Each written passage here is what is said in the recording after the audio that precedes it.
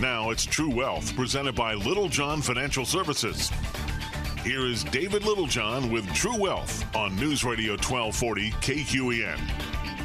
All right, gang, it is that time of the week, the best Tuesday you've had all week, and it's time for the True Wealth Radio Show. Dave Littlejohn in studio with Matt Dixon. Matt. Yes. There we go. We're off. We got the live streaming. Mm-hmm. Facebook and YouTube. So now whatever we say is going to get recorded in more than just audio format. It's going to be everywhere. Right?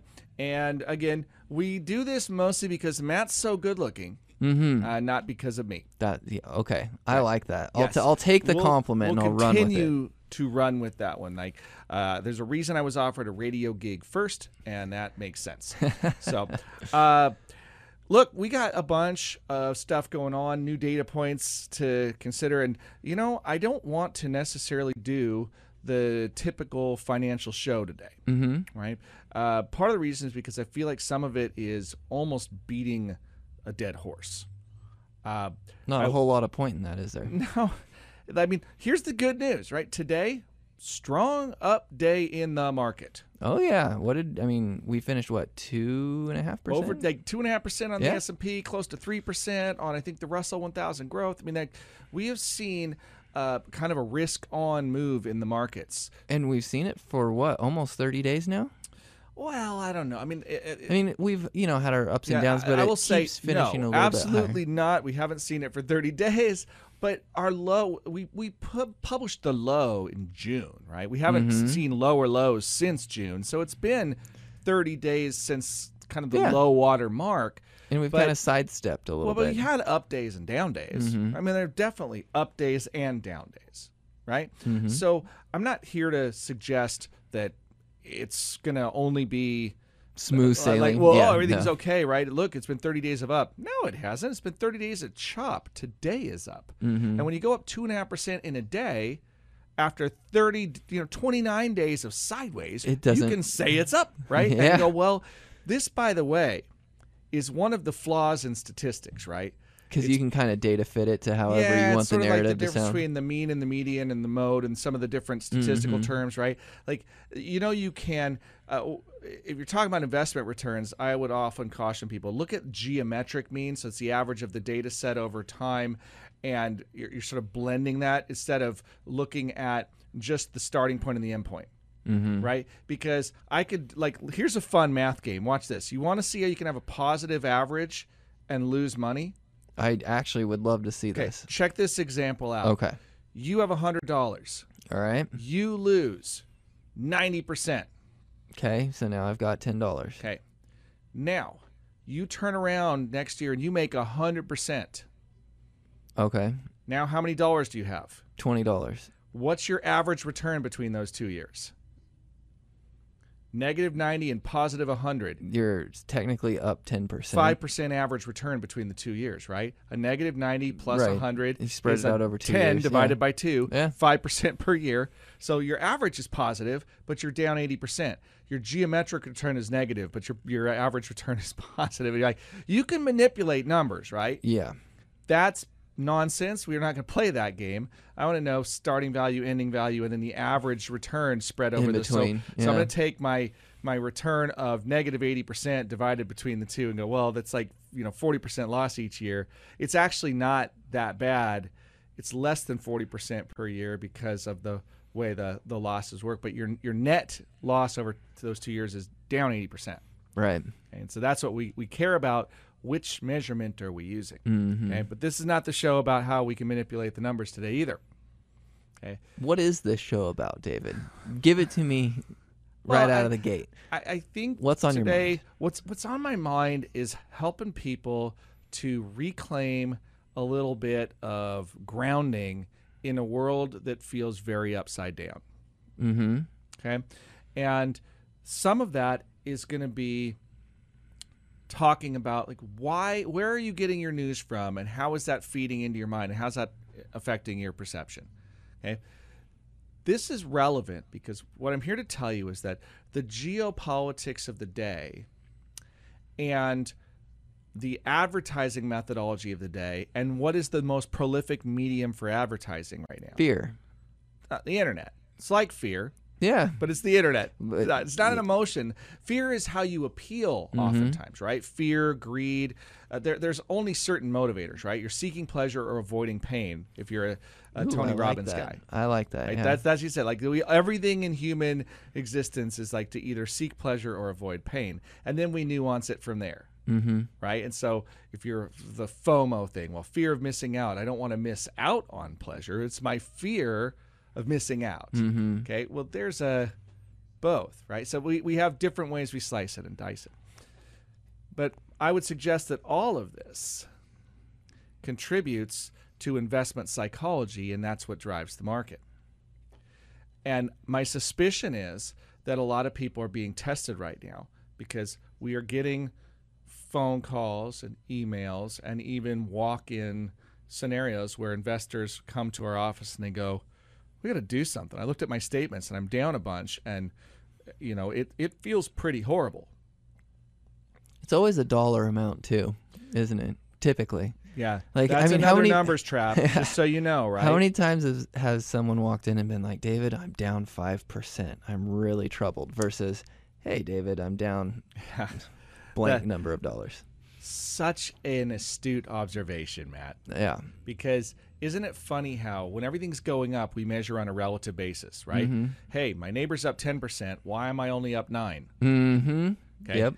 But hey, I'm up. my neighbor's down $10,000 and I'm down 12. And you go, well, your neighbor has $20,000 and they're down 10. You have $50,000 and you're down 12. You are way better off than your neighbor. Yeah, exactly. Right? You have lost as a Percentage-wise. percentage a lot less than your neighbor in terms of the dollars in the account. So relative versus absolute return, very, very important here in having context. Right. Okay, because I would, and then there are investors that just manage to literally not care, and these are happier people in general because these things don't haunt them the same way. They just kind of look at it and shrug and go, "It's gonna go up, it's gonna go down, and my time horizon is long term, so I'm not going to worry about it right now," and they bump along. And they sleep good at night too. Yep. Mm-hmm. I would suggest that those people they're onto something. Mm-hmm. Okay, because here's my challenge to all of you out there. If you find yourself watching the markets more and more and more after you've done decent research, okay, here's a trick question. Okay, I gotta frame this situation before I finish that thought. Consider for a moment, and I'm not gonna make a recommendation here, but people that listen to this show know what's one of my favorite stores on the planet. Costco. Oh, you nailed it too. Right? Yeah. I love Costco. Oh yeah. Okay. I heard this rumor they were going to increase the cost of the hot dog to $2.50. Did you write a complaint letter? No, but I almost shed visible tears. Then I discovered it was just a rumor, and I almost shed visible tears of joy. Wow. So this is a lot to do about a hot dog. it's just the concept Oh, itself, okay. right? There's something iconic about spending $1.50, isn't there? There's just something about the Costco experience. I have to say, as a subtle plug, like number 2 or 3 in the whole food chain of Costco was walking through the store the other day, and I just happened to be there. And I'm in Costco enough that I recognize a lot of the folks locally that work there. And, we're friendly and all that. And I just had to pause for a moment because they came through and they were talking to us as customers. And I'll say, we'll tell you that this is unsolicited, but Costco is probably my favorite store on the planet.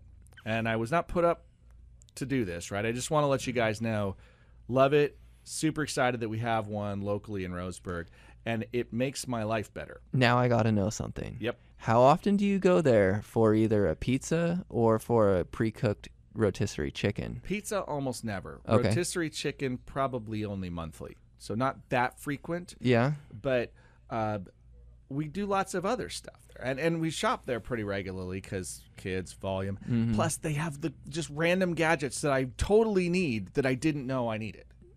It's true. Like, why they come up with something where I'm like, I do need a contactless charging device for the 7 cell phones that I own. Like, I have one thing that can wirelessly charge, and I'm like, but I could charge 7 things. I should get it. Would you like to know my Costco trick?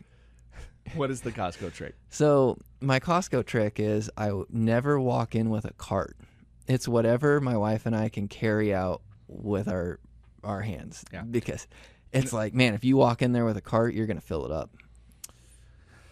Yeah. And 90% of the time, though, I have to turn around and go get a cart. Yeah. I don't. I'm pretty good about it. I'm not gonna lie. I don't just go superfluously You have some self-control. Spend, but I'm not the guy that just acquire, because I have too much stuff as is. I'm trying to divest of stuff. But there are occasions when I come across things like, I did need to get 9-volt batteries, and why not buy an 8-pack for the same price as a 2-pack? The Saran wrap, it'll last you like 2 years. Well, I never know when some punk and a flagpole are going to come together. So there you go. I have to do that, right? But the thing about Costco and why this matters is, so Costco as a store remains profitable and relevant, stayed open during COVID shutdowns, was deemed essential, right? Sells a broad spectrum of consumer products that include food and everything. In fact, so much so that we were joking one time that if you had to only live in one store for the rest of your life, what would you choose? And my kids chose Costco. They're like, you can get it all, right? There's a bed there. There's like, clothing. There's food. Sometimes there's furniture. There's clothes. It's everything you need to survive is in Costco. There's even a swing set for when you're bored. Right. And so I'm like, that's a brilliant thought there.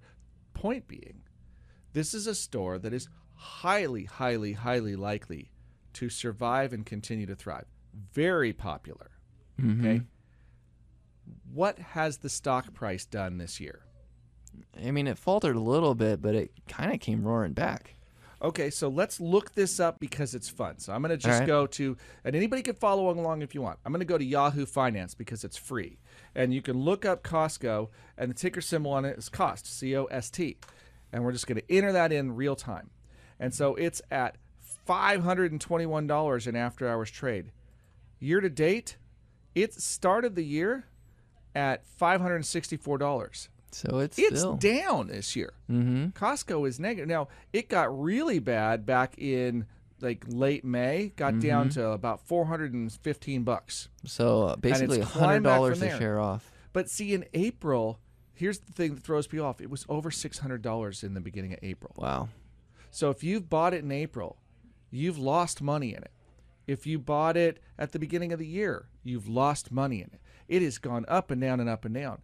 And the question is, where do you think Costco will be 5 years from now? Do you think that they will be a stronger company, a weaker company, the same company? They're probably going to be a stronger company. So this is the kind of question that I encourage investors to ask. I'm not recommending Costco to you. I'm recommending that you think about how Costco gets priced and and here's the big question, right? Is Costco down in price because it's a worse company that was a year ago? Because the economy is different and it's less valuable? Or something else entirely? Right? I have an idea. I do too, but I don't think you're going to let us give them that before. Obscene profit break first, right? Stick around, and we'll talk about that, and then we're going to pivot. We're going to get off of Costco, I promise. But first, these important messages. We'll be right back. This is Dave Littlejohn. And Matt Dixon. And you got True Wealth on News Radio 93.9 FM and 1240 KQEN. All right, gang, welcome back to the True Wealth Radio Show. Matt. Yes. How do we plug the podcast here? How do you find it? Go sure, to our website. Yeah, that's the How do folks find this if you're just getting onto the program right now? You're just tuning in. They could go to YouTube and go to Little John Financial. They could find it there. And if they miss it today, they can go back and go to the website and go to the Educate tab and find the podcast there. Right. So you go to littlejohnfs.com or you find it on iTunes. Just look for Little John Financial and True Wealth. Yeah, you find it there. Okay. Just finishing up a thought here so we can move on with life. All right. And the thought was, we're talking about Costco and why. I'm not recommending Costco, just for all of you. We don't do that. That's not the point. It was this illustration of why is Costco a less valuable stock today than it was at the beginning of the year. Can I take a guess? You can take multiple guesses. All right. Well, my first guess is going to be the entire stock market kind of started. The sentiment shifted, right? Like people were like, oh, recession, inflation. And so there was a sell-off that happened across, I mean, everything basically but energy, right? Mm-hmm. And stuff got hammered, and Costco was just in the group, right? Like it was in the crowd that went to jail. And so it might not have thrown any rocks, but because it was there, it got hauled off. So yeah. So first of all, remember that when the markets first started to drop, it was pretty indiscriminate. Yeah. Lots of people were just like, I don't want to buy the market right now. Sell it. Mm-hmm. And when you have more sellers than buyers, drives prices lower, right? Just like in real estate, if nobody wants houses and everybody wants to sell them, prices drop. And think about how much Costco might be out there just in mutual funds, right? Where you're not owning Costco directly, but you own the mutual fund, and the mutual fund got sold, and so Costco got affected as well. Precisely. So some of this, the sentiment, there was some psychology change where investors said, Costco to me less valuable than it was before. Sure, there was some of that. It doesn't matter what the rationalization is. That's the key point. The trick is that once everything's caught up in a landslide, it's going, right? And that was kind of the issue, is that when everything goes down, like good companies go down too. Right. And so that's what we call a systemic effect. And right? then the whole system is bringing everything down. And so you could be as diversified as you want as an investor, and your diversification doesn't really stop you when the whole system is melting down. Mm-hmm. Okay. And then there was companies, where investors were kind of sniffing around saying, hey, where is there a weakness? And then I think, Walmart was a good example of that, where shipping costs went way up. And then investors were like, well, Walmart already has kind of a thin margin. And so if shipping costs go up, maybe Walmart's less valuable. And then we saw that huge 20% dip in Walmart's pricing. Yeah. Is that accurate? Well, I don't know. Well, here's the thing. Sometimes reality simply becomes what it is. Mm-hmm. Okay? And what I mean by that is, does it matter what the cause is if it becomes a self-fulfilling prophecy? Yeah, that's true. Right? I mean, if everybody believes the market's going to go down and they all act accordingly, it goes down. Yep. Okay? Now, longer term, like significantly longer term, we're talking about 3, 4, 5, 10 years from now. I say things on this program that, and you're not supposed to pick times and dollar values, right? And because you can't guarantee the future. But when I say, I feel like there's a 99.9% chance that this market recovers and goes on to all-time highs sometime in the next several years. Why can I say that and it's not a liability statement? Because historically, that's what happens. Yeah. Well, and so there's a couple things, right? First of all, if it were to happen, everybody's wrong. Right, even the SEC is wrong. When you start looking on Securities and Exchange's website and it says, here's what you need to be doing as investors to qualify as diversification and so forth. And so I'm not making a fiduciary call about the whole market. That's not what I'm saying. But I'm saying, largely speaking, the market should be higher multiple years later than it is today because the system is built to do that, right? We have an expanding money supply. The Federal Reserve is attempting to engineer inflation into the system intentionally, right? It's not an accident. It's normal, okay? The fact that we got inflation running too hot, that was a policy gaffe, perhaps. And everybody that pretends like it was a big secret, I would suggest you're kidding yourself, right? And we've all done that. Everybody has tried to justify or rationalize a decision that they made at one point. And then they just hung on to it too long. And later on, maybe you never admitted you were wrong, but maybe in your heart you know anyway. Okay? I feel like the Federal Reserve was in that camp. Because most academics outside of the Federal Reserve System have been saying for a while, you can't print money like this without inflation. Right? I mean, that. It's not like, oh my gosh, how did we get inflation? Well, duh, you printed trillions of dollars and told people not to go to work for a while. It's going to jack stuff up. Okay, big shocker there. The shock to me was when people would say things like the Fed going, well, we're pretty sure it's transitory. That was a shocker. Or it's like, Come on. I think it was them hoping they could talk the market into a self-fulfilling prophecy. Oh, okay. Right? I mean, think that makes they were sense. trying to guide with their words, and they were unsuccessful. Right? And historically speaking, that doesn't work. It can work a little bit here and there, but the markets ultimately are going to look Sniff out the truth. They're going to figure out, like, it's like the lemmings. When they start jumping, right, everybody goes. You're like, it doesn't matter what you say. Right? Like, how do you stop like, no, we were wrong. The only way the Fed could do something at this point would be to completely flip-flop on its position, in which point the market would have to say, essentially, oh my gosh, we've completely called what you were suggesting you would do wrong. But the Fed may be doing two damaging things at the same time if they do that, right? They're shooting their own credibility in the foot, Yep. right? And they're going to make future policy tools less effective at the same time, right? So, like, that's the double-edged sword of this one. It's like, well, we're going to just flip our policy back 180. We need to start printing money again. And everybody goes, what? We're dropping interest rates back to zero. And he's like, okay, we're pouring gasoline back on this thing. And all the people that are positioned their bond holdings or their stock holdings have to completely retool. Okay, that would radically alter the supply and demand in the marketplace. How long do you think it takes before we see money printing again? Maybe not in the capacity that we saw it, leading up to this point, but I mean, do we start printing money again? And how, if so, like, I mean, are we 10 years away from that? I mean, that's a loaded question. A really interesting question. I'm going to tap dance on that one for a second. So first, let me ask you this question. Yeah. Do you expect to see money printing again? I think so. Okay. What makes you think that might happen?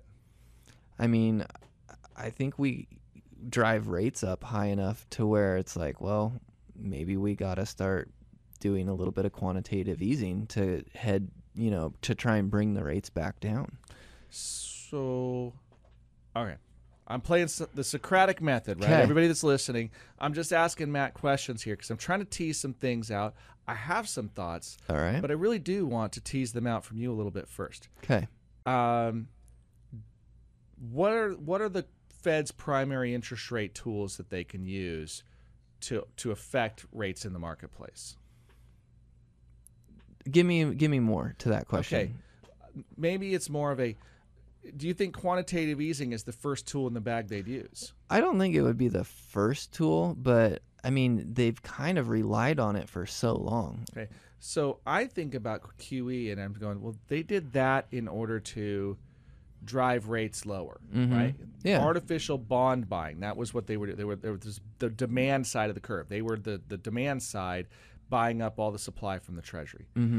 I mean, I guess to answer your question, maybe the first step there would be to quit hiking rates, right? Like that seems pretty basic, but that would be the first step. The first step, I think, long before additional QE, you'd see that first, and then you'd see them raising the interbank lending rates again, too, right? So they'd say, well, let's raise the federal funds rate before we can go determine whether or not we have to start doing QE again, right? So that's interesting. But good, I've tap danced long enough to get back to your original question, right? Which was, how long before I think we'll see QE again? That's the question. We'll save it for the next segment. Oh, come on. I really want to know. I bet, but no. No. Okay. I'm going to stay seated. But remember the question, because at the break, I have this tendency to forget them. Okay. Yeah. All right. So, and the rest of you too, you can call in or hit us online and remind us. We'll be right back. This is Dave Littlejohn. And Matt Dixon. We got True Wealth on News Radio 93.9 FM and 1240 KQEN.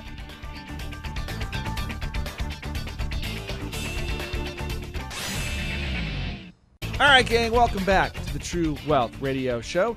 And I can tell you where we left off, Matt. Good question. I'd like to know. Reminder, you guys can get caught back up by grabbing the podcast tomorrow. It's going to be live stream. There'll be if you want to go to YouTube, you can catch the live stream. You can fish around on it through Facebook if you want to look in the feeds there and find it too. But the question that we left the break for, right, is you asked me, when will the Fed or will the Fed? I think you said, when will the Fed have to start quantitative easing again? Which there's two questions, right? The question in the question is like, first, will they have to do quantitative easing again? Right. And then the second question is, if yes, then when? Okay.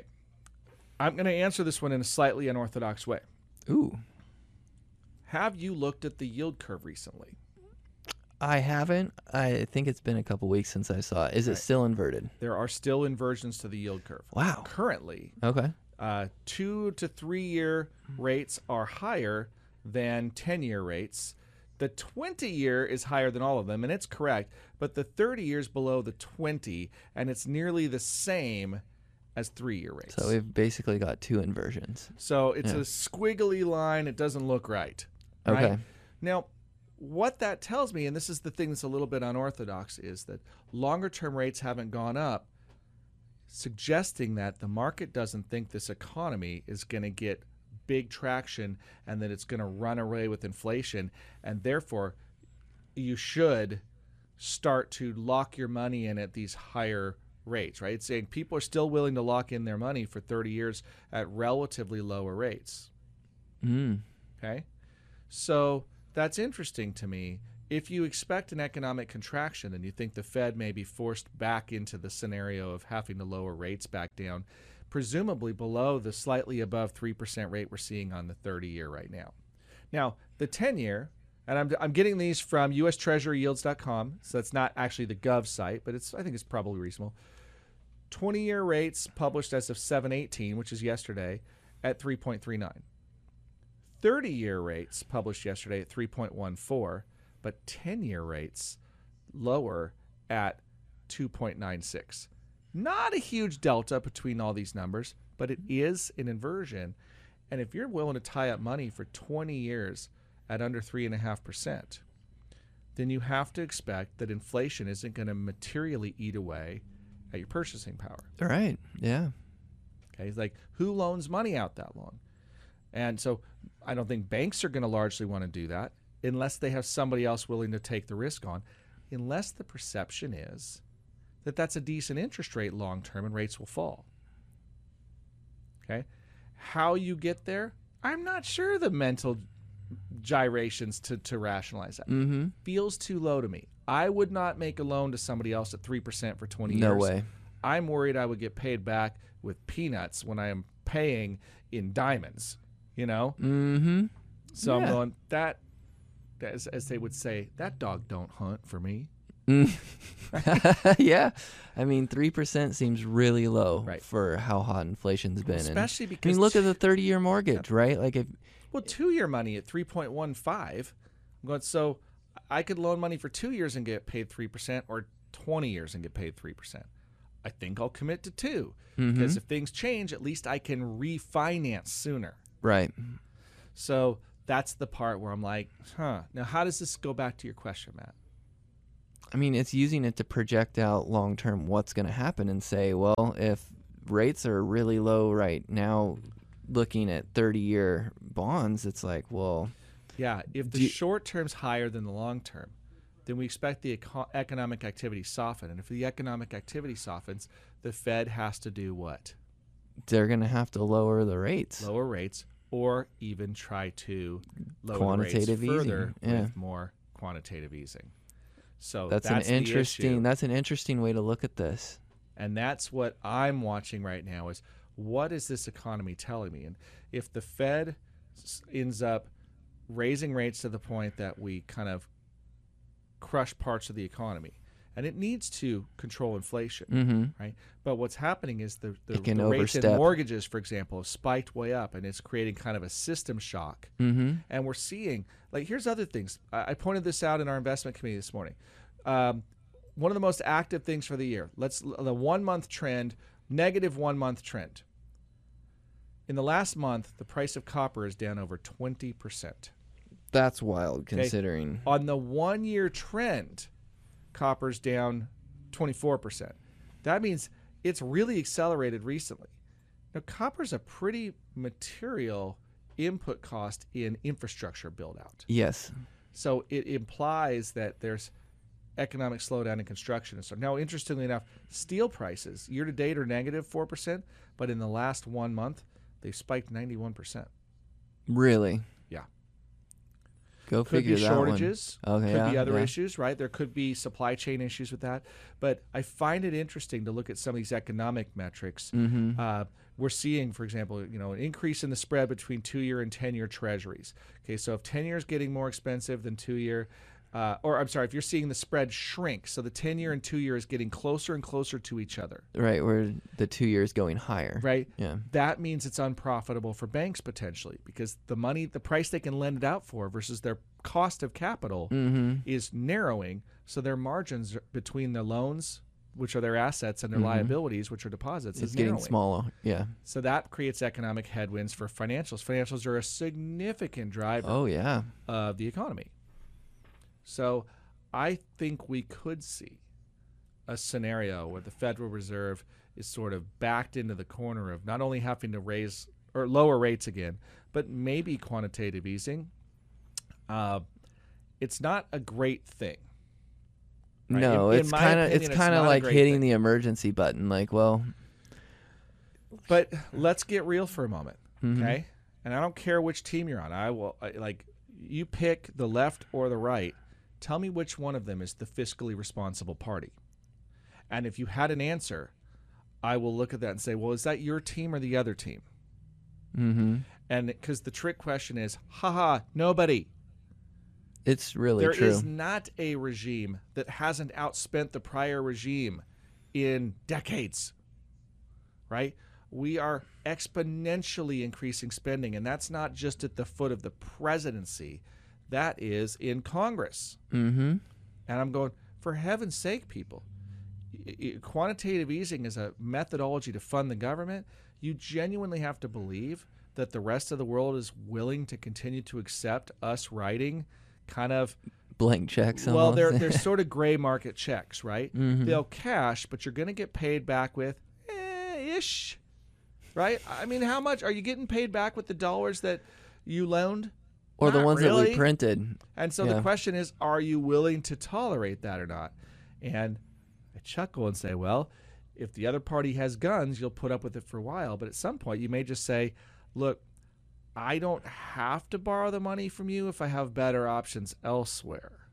And if you wreck your credibility on an international scale, the reality is the U.S. dollar is the only currency big enough and liquid enough and broadly traded across the planet for folks to be interested. But if you damage its credibility beyond repair, something else will emerge. And there are people out there right now, they're going, see, I told you. That's what he's talking about. China wants to do that. It's like, yes, and other countries wouldn't mind too. It's nice to be the world's reserve currency. Right. Right? Because it forgives some of our financial sins because we could do economic sleight of hand through money printing. But is it real, right? I mean, should houses go up 20% in a year? Right? Really? I mean, if you're the one that owned it, you're like, woohoo. Did your wages go up 20% this year? Right. And if your wages go up 20% per year, did you really get a raise if everything else costs 20% more if inflation, say, is at 10%. Yeah. And this, incidentally, is why I feel like minimum wage is really a pile, right? I don't buy it because for all of the academics out there, it's like you have to assume that employers are all predatory. And the reality is, look around at the unemployment rate right now. Employers have to pay to get people. This is the marketplace where the employee has massive power, right? And if you don't believe me, you used to need a master's degree to be a teacher. It's true. Right? You used to need a master's degree. Right now, you need to fog a mirror. Facts. Okay, that's I am not trying to disparage teachers.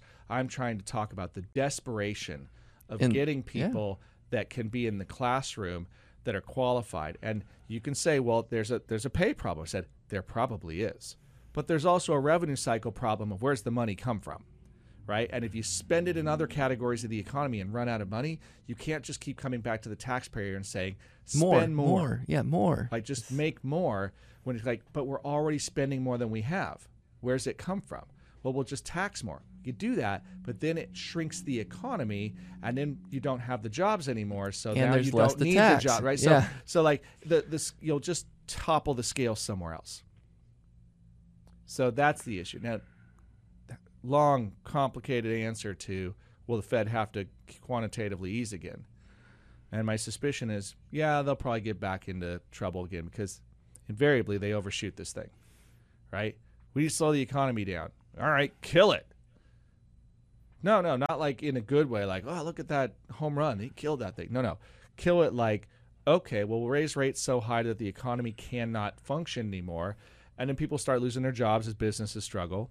Mm-hmm. And then we'll have to figure out how to, like, inject life back into this thing before it's like, let's strangle it for a while till just on the verge of death and then let it breathe again. Like, and then inject us some money. Yeah. And then we'll kind of slap it and give it some epinephrine and be like, come on, wake up. Throw it a $50 bill and say, move on. Yeah, you're like, dude, maybe we could have just taken a nap or something instead of trying to choke it out.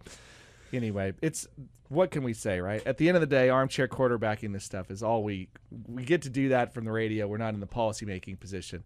Right. But I will say I probably would have handled things a little different. And, we have a track record on the radio implying that. But that's not politics. That's policy, right?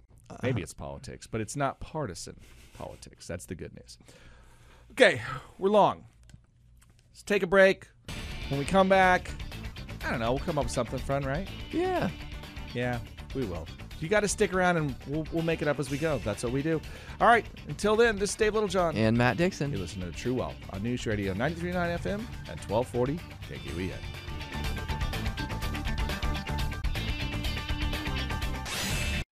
Hey, gang, welcome back to the True Wealth Show, where it's official. We're checking at the break, and you know what we want to start doing? So we've got the live stream going, YouTube and Facebook. Of course, we're live on the radio. And we've had people ask this before, and we didn't do it for a while, but I think it's time to reintroduce to our listeners the art of the call-in.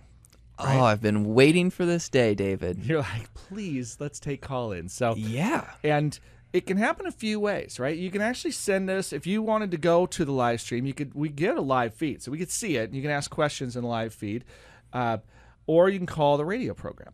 Or text me. Right?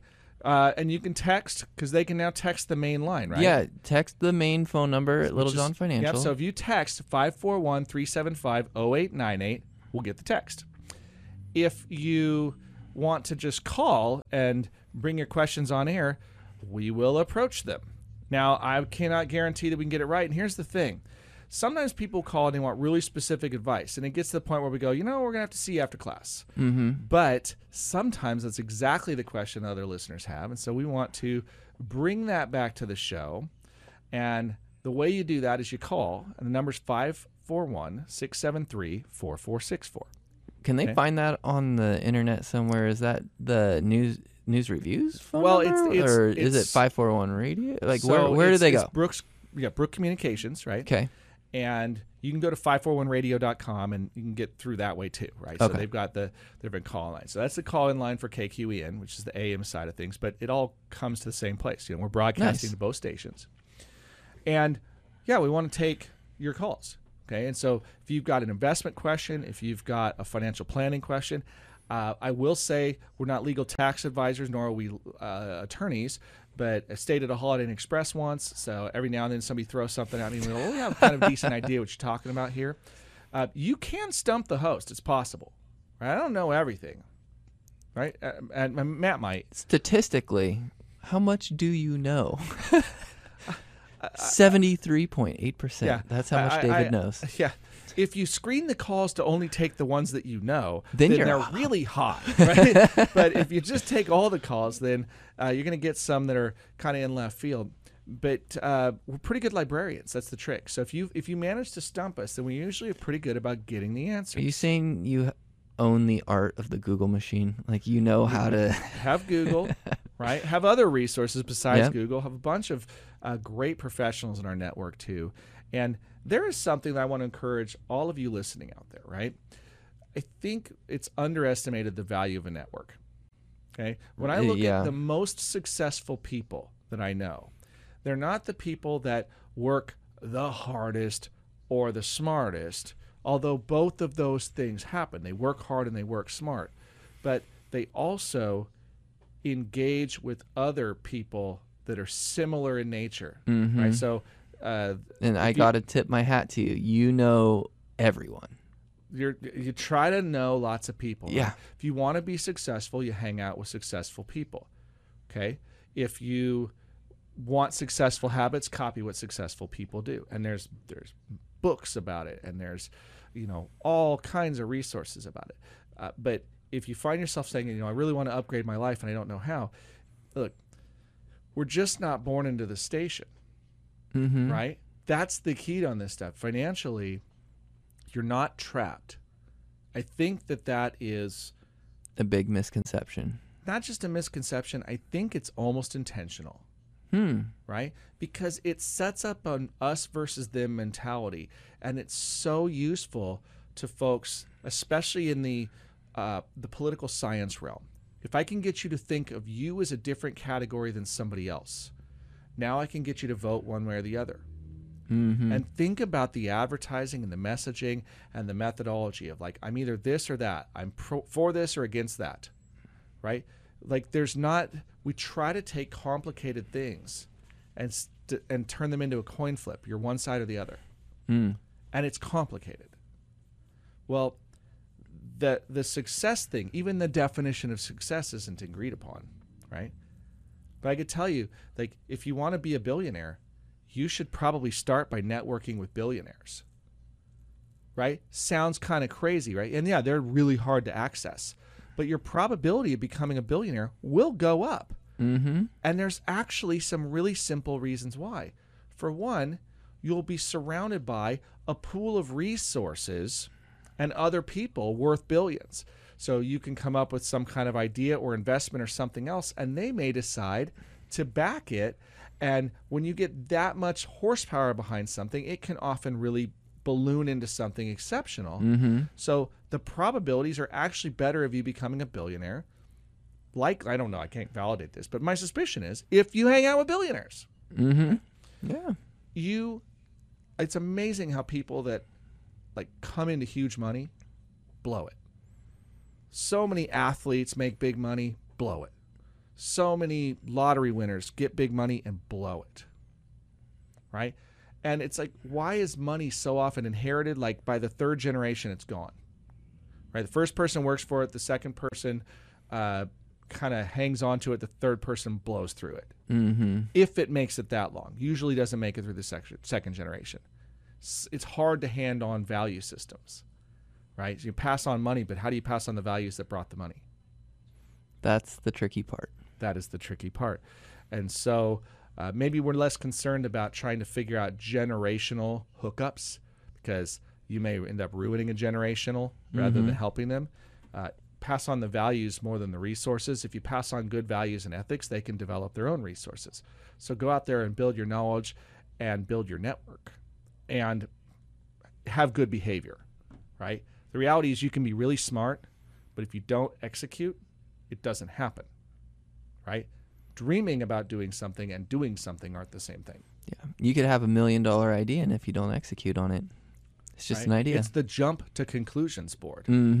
Sorry, stupid Office Space reference. And that movie's officially old. That's the crazy thing. Like, it was hilarious to me, but I'm dating myself, right? Like, oh, it's definitely an old movie.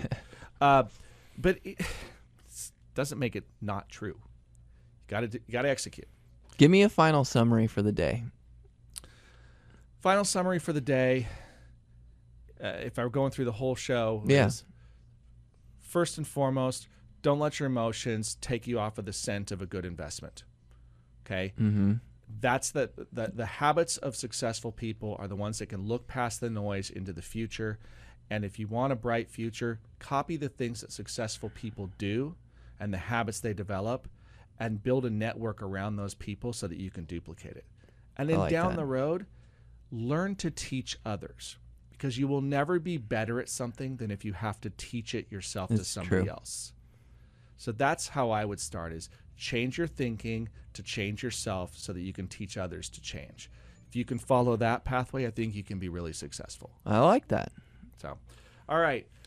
Speaking of changing your thinking, if you need some additional input, Matt, how can they reach us? Give us a ring. Call the phone number. It's 541-375-0898. Or if it's more convenient to shoot us an email, go to info@littlejohnfs.com. All right, gang. Well, look, we're out of time, so we appreciate everybody tuning in. Don't forget to grab the podcast if you got caught up late.